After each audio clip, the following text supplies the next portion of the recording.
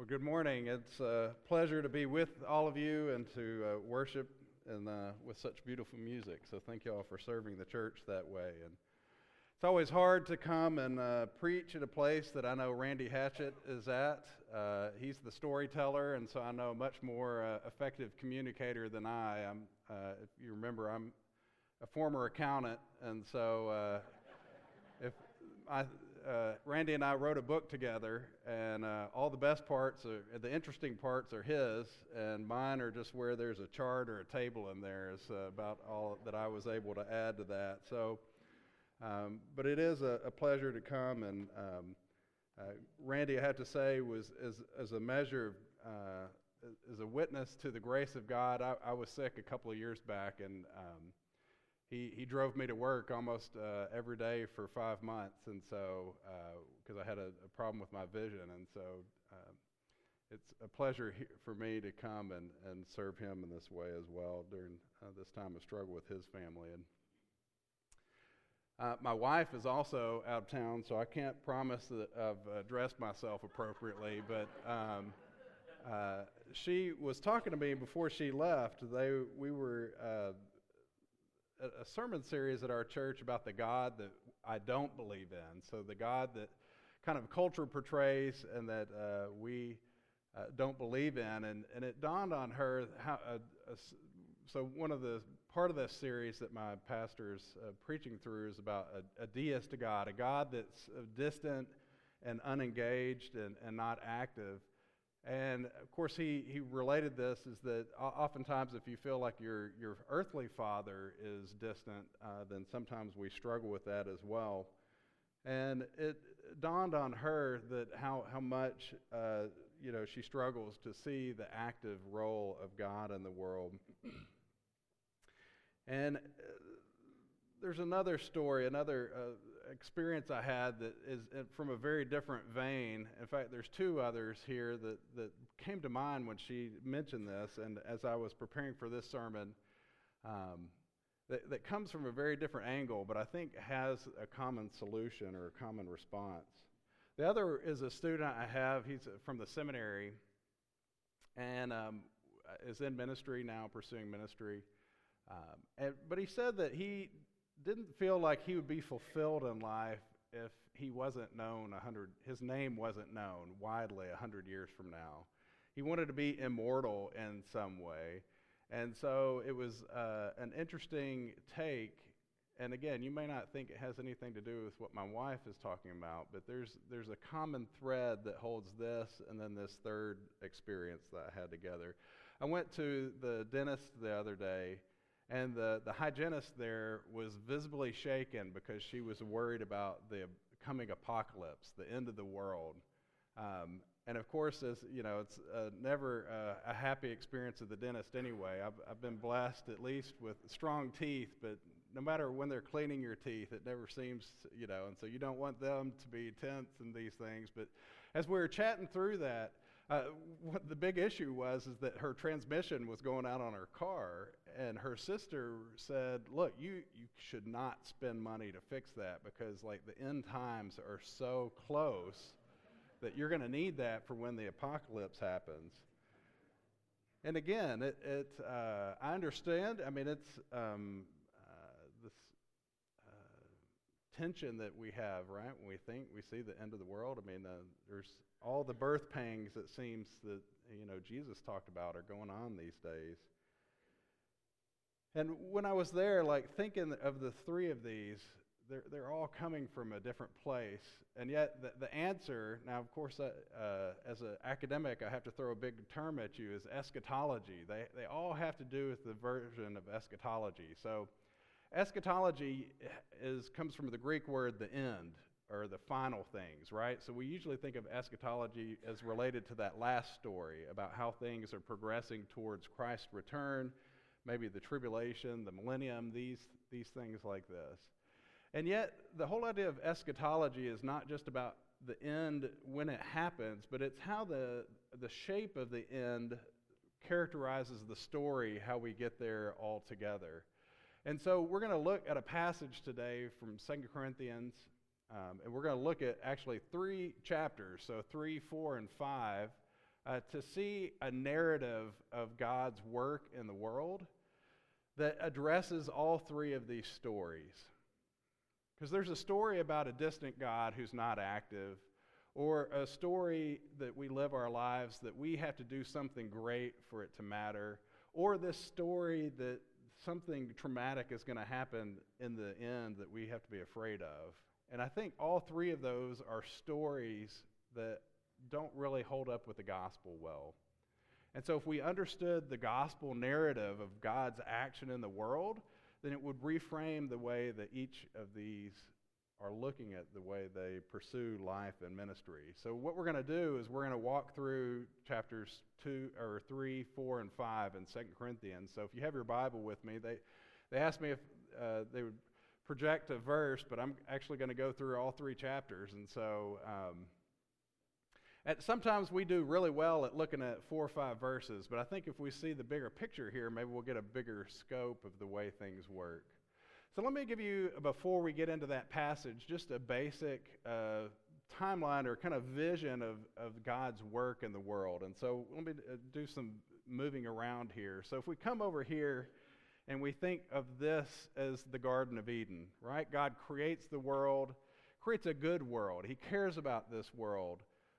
He creates people to live in it and flourish and enjoy this world. And of course, we just take a step over or half a step, and humanity corrupts this world. And so the rest of the story of Scripture, all the way over here to Revelation, to the very end of the story, is God working to ameliorate or kind of hold back the results of sin until ultimately when Christ comes back and restores things, and we see the life of the Garden of Eden that God had intended in the first place. So if you go read Revelation 21 and 22, the last 2 chapters in the Bible, they use Garden of Eden imagery to show when God comes and fixes and restores everything, it looks like what he had intended it to be in the first place. And so it's all part of one narrative that he is orchestrating. And so when we think of where Jesus fits into that story, we actually have to think about the Old Testament first. And so Jews had the expectation that God would come and fix the world, right? So they had, of course, Genesis is out of their scriptures in the Old Testament. And then we have Abraham and these covenants. And the covenants were pointing forward to where God would bring full restoration. And so in the Old Testament, they had the expectation that the day of the Lord would come, and that's when God would come and restore things. That's when Yahweh himself would come and send a Messiah, send his Holy Spirit to come and bring transformation. So the day of the Lord would set this future restoration in play. And so that was the Jewish story, right? The people would live, and they're waiting in expectation until the day of the Lord when God would come and act. And so that's the hope that they lived in. In fact, we would call that an eschatology, right? Eschatology, again, has to do with God's action to bring restoration. So the world is broken right now, and God is going to come fix things. And so the day of the Lord was when, in the Old Testament, we would expect God to come fix things. So Christians, they're good Jews, right? I mean, the Old Testament, 4/5 of our Bible is the Old Testament. It still directs Christian theology. But the difference there is it wasn't the day of the Lord's just not something that's going to happen in the future. Actually, for now, we have to see that the day of the Lord has already happened. Christ himself is the Lord come down to earth, right? And so when we see Christ and he brings that initial transformation and brings the Spirit through Pentecost, we now have the day of the Lord separated into 2 days, or split into 2. So we have the first coming of Christ, and the second coming of Christ is when the day of the Lord, as the Jews expected to happen, and we live in this in-between times, where some of the things that that the Jews expected are already happening, but then there's other things that are not going to happen till later. And so what in theology we call this, it's really technical terminology, the already and the not yet. Right? Christ has brought life and forgiveness already. It's here and now, so we can experience it. And yet there's a not yet aspect of where there's still pain and suffering, and when Christ comes again, that's when that will be resolved. And so as we come to 2 Corinthians 3 to 5, look like in the future, we see a very clear kind of progression in that already and not yet, and then what it will look like in the future. And so that's what we're going to do today is instead of doing a few verses, 4 or 5 or something that you might normally have, we're going to walk through 3 chapters. So of course I'm not going to speak as closely about any one, but to give you that wider picture, maybe give you a sense of and ask you this question: what's the story that you're living your life by? So I talked about the hygienist, my wife, my former student.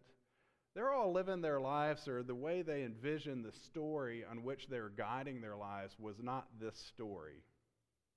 And of course, as we live and understand this story, then they would have approached the way that they did things differently, and are approaching those differently, right? And so that's our task here then, is to jump in. So let's walk, so with this in mind, the already and the not yet, let's jump into 2 Corinthians chapter 3.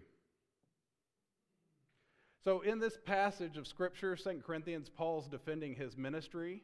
And so one of the main ways he's going to defend his ministry is to say the Corinthians didn't... I guess Paul was maybe following up a Randy Hatchett, right? So Apollos is a better preacher than he was. And so Paul was having to defend, well, why should you consider me an authoritative apostle? And he uses this eschatology of the already. The Spirit is already here now. And you know that because you've seen transformation in your own life. And of course, he's going to use that as a defense for his ministry. He's going to say, look, if you call yourselves good Christians, then you have to blame me for that, right? You can't just blame me for all the bad stuff you experience. And so when we turn to 2 Corinthians 3 here, let's jump in at verse 2. He says, "You yourselves are our letter, written on our hearts, known and read by everyone. You show that you are a letter from Christ, the result of our ministry, written not with ink, but with the Spirit of the living God, not on tablets of stone, but on tablets of human hearts."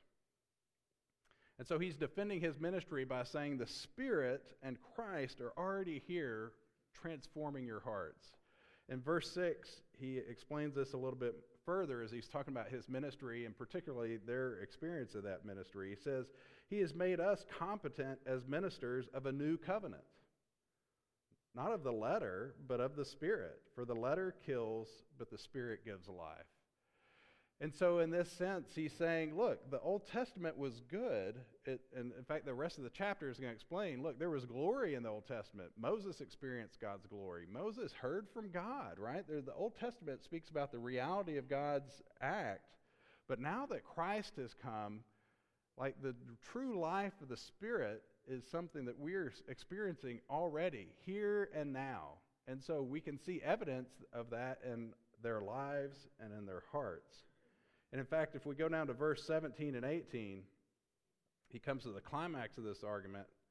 He says, let's do 16. "But when anyone turns to the Lord, the veil is taken away." So he's talking about a veil that Moses had over his eyes, but then also a metaphorical veil that we can't understand the truth of God's Scripture. "But when everyone turns to the Lord, the veil is taken away. Now the Lord is the Spirit, and where the Spirit of the Lord is, there is freedom. And we all who with unveiled faces reflect the Lord's glory are being transformed into His image with ever-increasing glory, which comes from the Lord, who is the Spirit." And so the focus of this whole chapter is that in Christ and through Christ, the Holy Spirit has already come. The Holy Spirit is already here and now. And we see this echoed throughout the New Testament. So take, for instance, Jesus' ministry. In Matthew 12, he's talking about, he's cast out a demon, and there was a question about, is he on Satan's side, or which kingdom did he represent? And Jesus said, look, if I cast out demons by the Spirit of God, then you know the kingdom of God has come upon you. And so what he's saying is, wherever you see the Spirit working, my kingdom is there. We see the same thing in Acts 2 at Pentecost, when the Spirit comes down on the church, and then Peter preaches a sermon, And he quotes this passage from Joel 2, one of these eschatological passages, right? Eschatology is this hope for the future. And Joel said this, "In the last days, I will pour out my Spirit on all flesh." And so that was the marker that the end times had already started at Pentecost, because the Spirit had come down on God's people. And so this is Paul's message of hope. We don't have to wait until Christ returns to experience the life of God. Remember, as he said in verse 6, even though the letter kills, the Spirit gives life. And so we have that life, the access to that life here and now. And the story, in a way that some talk about, so like with my wife's story, it was a story of waiting on God to do something because God's not active right now. And yet Paul's message here is that no, the Spirit is here now, and he's transforming us to be like Christ, to bring us into Christ's kingdom and experience his life. In fact, the song during the offertory was Blessed Assurance. It was so beautiful. But what is that? Blessed Assurance, Jesus is mine.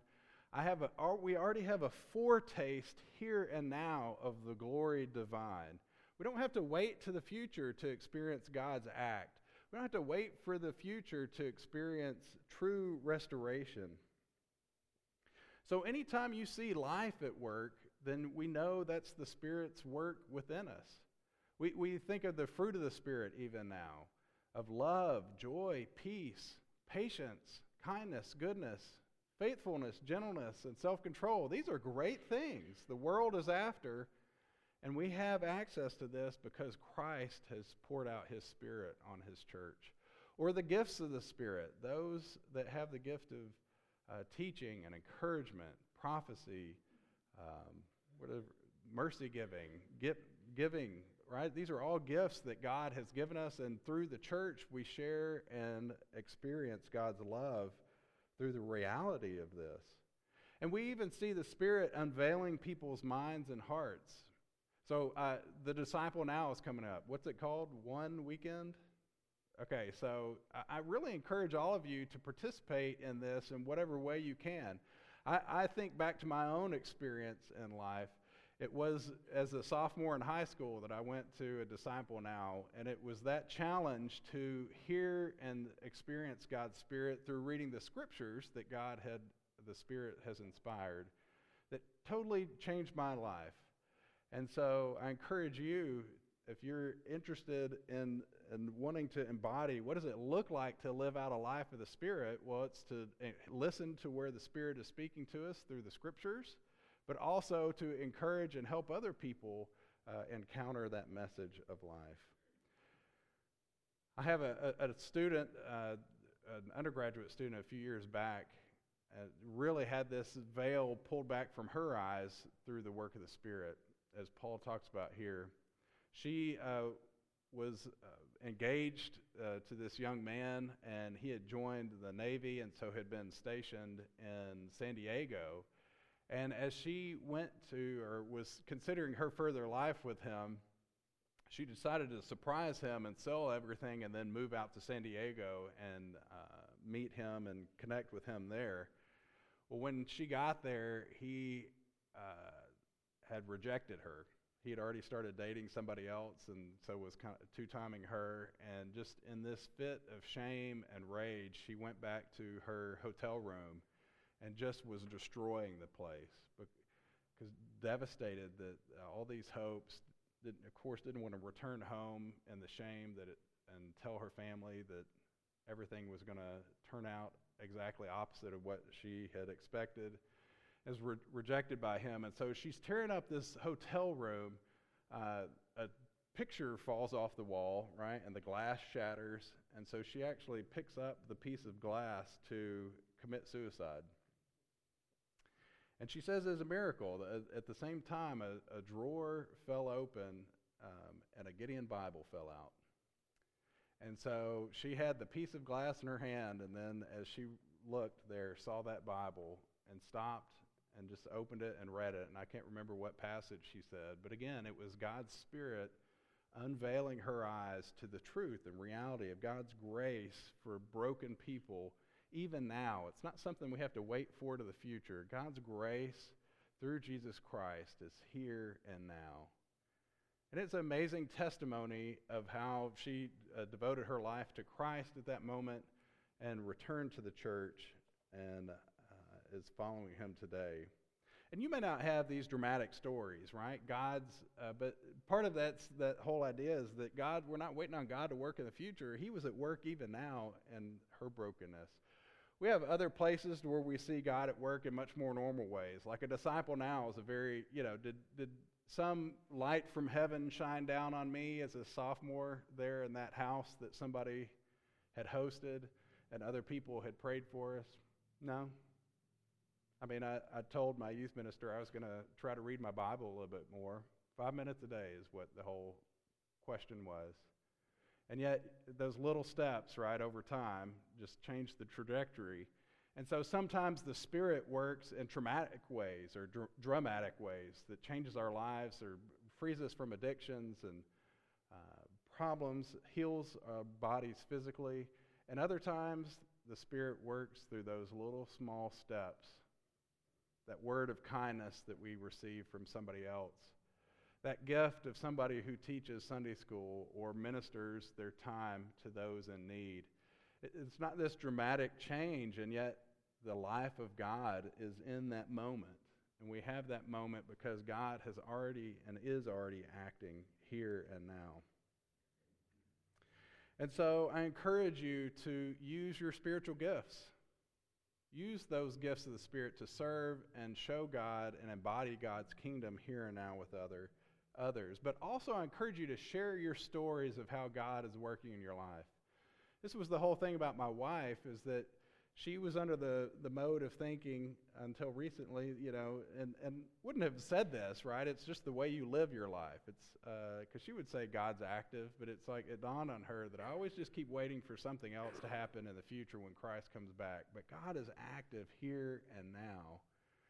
And so to share those stories with one another when you see God moving, even in those little moments, those God stories, as they say, to share those with one another, to encourage one another so that we don't have this just future view of God coming to act. So God's kingdom, again, as we're thinking about the day of the Lord, it happens twice. It has come in Christ's first advent and then in his second. And so we see the already. God's kingdom is already here and now because of Christ and through the Spirit. And yet we still see struggles in this passage. So the whole idea is that the Spirit's taking away the veil. And if we move into chapter 4, the early parts of chapter 4, we see that Paul talks about this veiling actually doesn't just automatically go away because the Spirit is here.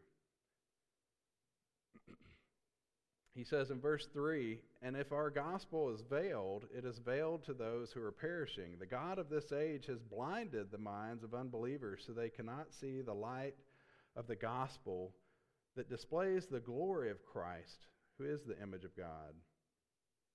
For what we preach is not ourselves, but Jesus Christ as Lord, and ourselves as your servants for Jesus' sake.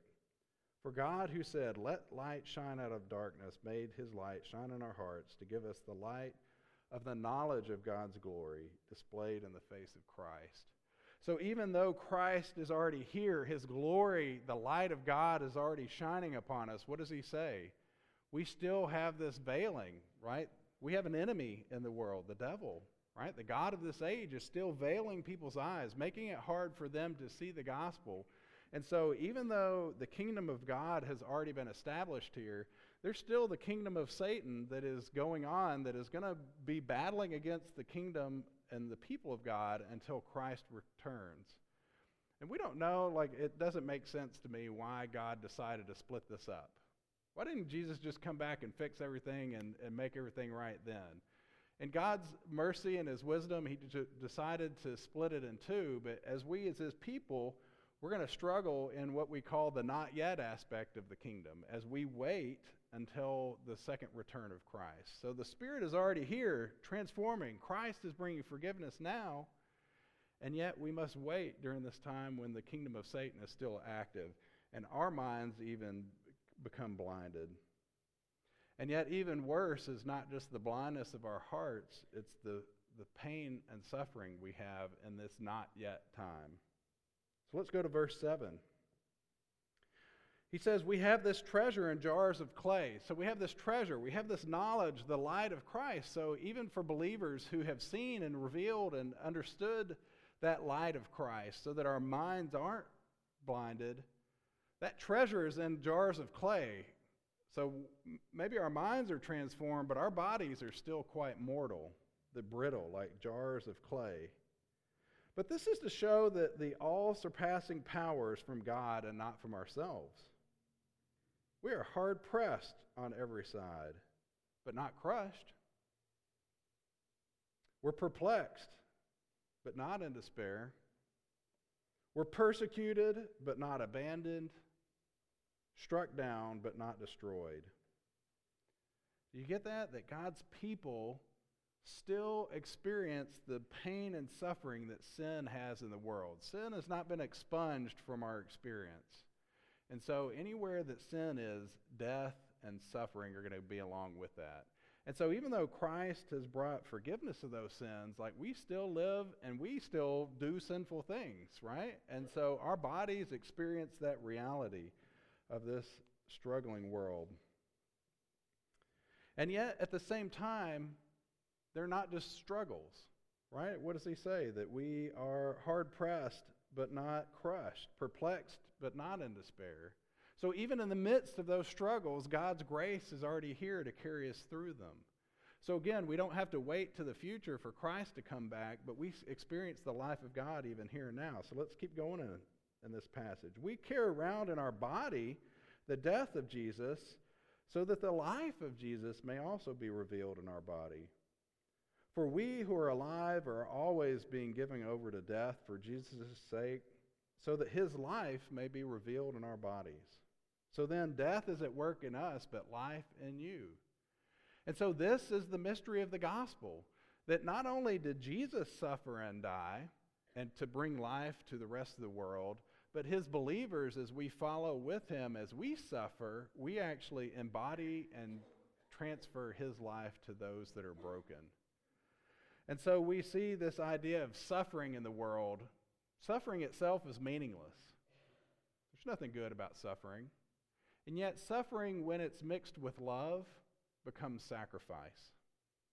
So Christ's suffering, we could have just seen him as a poor man oppressed by a brutal government and put down as a civil disobedience or something like that. And yet, because he gave out his life in love, and in fact it was infinite love, it became a lever that changed the whole direction of history. It brought God's life for all those who would follow him after it. And yet we too, as we follow in Christ, what did Christ say to his disciples? Whoever wants to follow me must take up their cross, deny themselves and follow me. Because we have to follow that path of dying as well. And yet as we do it in love and through the power of the Spirit, our sacrifice, our suffering actually becomes the levers that brings life to others. And so again, we're not many saviors running around here. What we are is conduits, right? We're these jars of clay that God's treasure is being poured out on others. And so it's the life of the Spirit, the life of Christ, that as we sacrifice for them, we see God's life at work. So this already bit makes perfect sense, right? Christ came here to do all these things. This not yet stuff doesn't make a lot of sense to us. Again, why does God do all this suffering? And I think part of it is we have a prosperity gospel at work. In this sense that if we think if we do good things, then we'll have a nice house and we'll have nice cars and we'll live in a nice neighborhood and have nice neighbors and have a nice boss, right? And we just know that's not the way life works. Now, there are things that if we follow God, we'll avoid some pain and suffering. So I'm a big fan of Dave Ramsey, right? My former life's in accounting and finance, and so I love his call to minimizing or reducing all debt And so you avoid, if you're not in debt, like if you don't owe money on your car, it can't be repossessed, right? So if you follow this mode, then it saves you from some forms of suffering, which is true. It's very good. But at the same time, not being in debt doesn't save you from a hurricane coming, right? Not being in debt doesn't save you from your brother having leukemia. We can't avoid the corruptions of this world just by living better. We can avoid some of them, in fact, a lot of them, right? As our relationships, as we're loving, forgiving, these things. But the whole idea is that Christ is with us even in those sufferings that we either could have avoided or couldn't have avoided as we follow him. So anybody in here struggling from despair or facing the death of a loved one, even your own death? Even facing depression, right? Stats tell us that a third, 20% of those will be in this room right now will have some form of depression. And so, like, we as Christians are not immune to these problems in this world because sin is still here. And yet, even in the midst of that, we have this hope that God is carrying us through. So what do we do in these circumstances? Well, let me encourage you to turn to the Psalms. Paul has a psalm here later in chapter 4 that he speaks of. It's a lament psalm. A lament psalm is where they're praying for God's grace in the midst of their brokenness. They're lamenting the things that are going wrong. And these psalms are great because they help us walk through really hard times while also keeping our focus on God's act in our lives.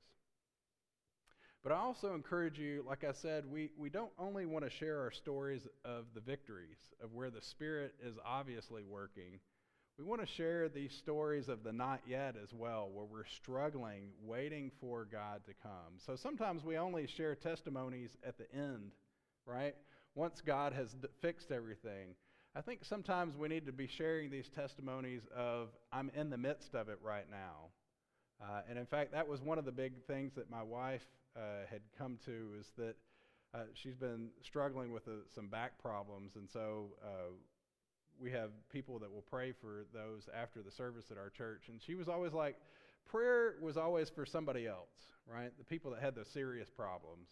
And her whole, as she re-envisioned this story, is that no, God is active here and now, even for those that are in the midst of brokenness.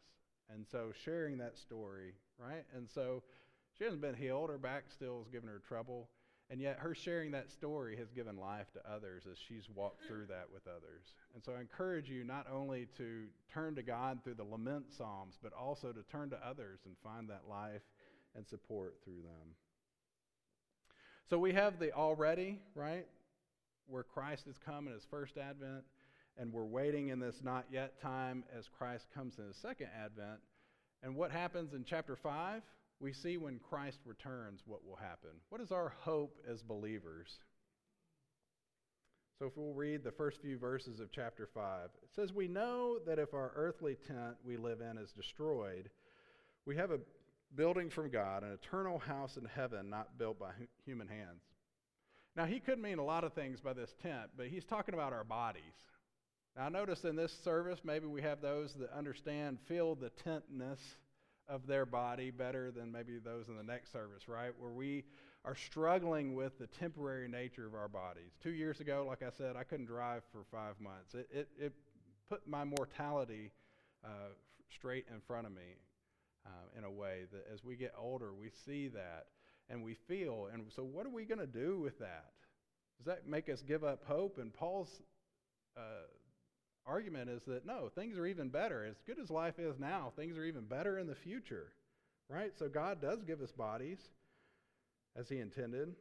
So he says in verse 2 in chapter 5, "Meanwhile we groan, longing to be clothed instead with our heavenly dwelling, our resurrected bodies, because when we are clothed we will not be found naked.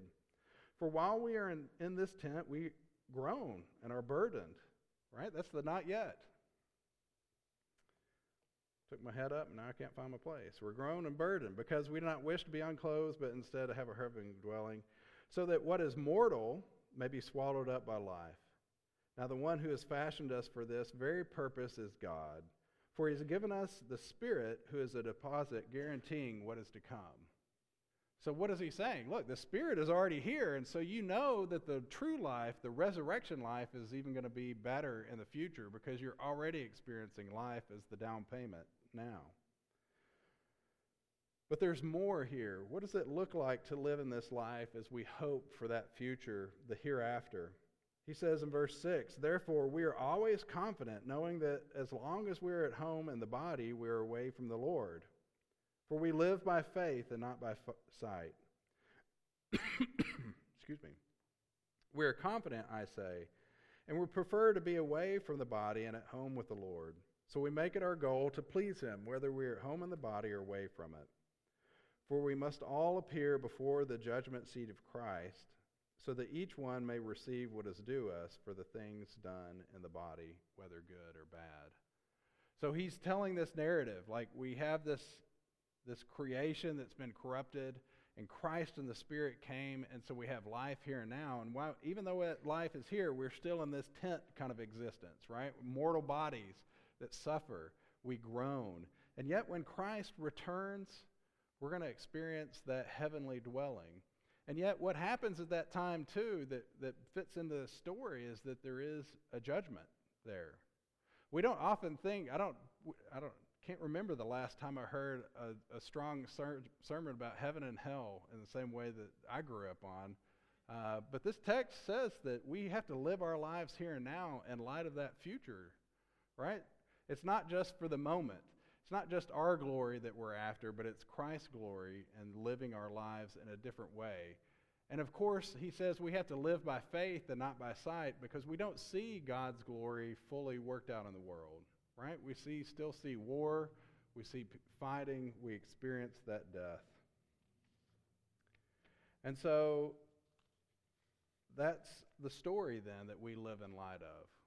The hope here is that it's not that life comes here and then things get worse. The whole idea is that when Christ comes back, things get better. And so for my hygienist that didn't grasp the nature of the story as a believer, she has hope right? It's better when Christ comes than it is now. And so in that sense, like she didn't understand the narrative, the story that she was living in. Or my other student that wanted his glory. He wanted to be the one that was famous, and actually it's Christ's glory that's coming out here. And so I encourage you as you think, what is the narrative that you're living by? Is it a narrative where God is distant, and so you just got to white knuckle it until he comes back? Is it a story where you're the main character, and religion is just something there that is there to kind of prop up your identity? Or is it Christ's story where the Spirit is transforming you and you're walking out the discipleship of following Christ by taking up his cross so that his life will be brought forward and that Christ will find us as faithful servants there when he returns? And so I encourage you to do what Paul says in 4:18. He says, "We fix our eyes not on what is seen, but what is unseen, since what is seen is temporary and what is unseen is eternal."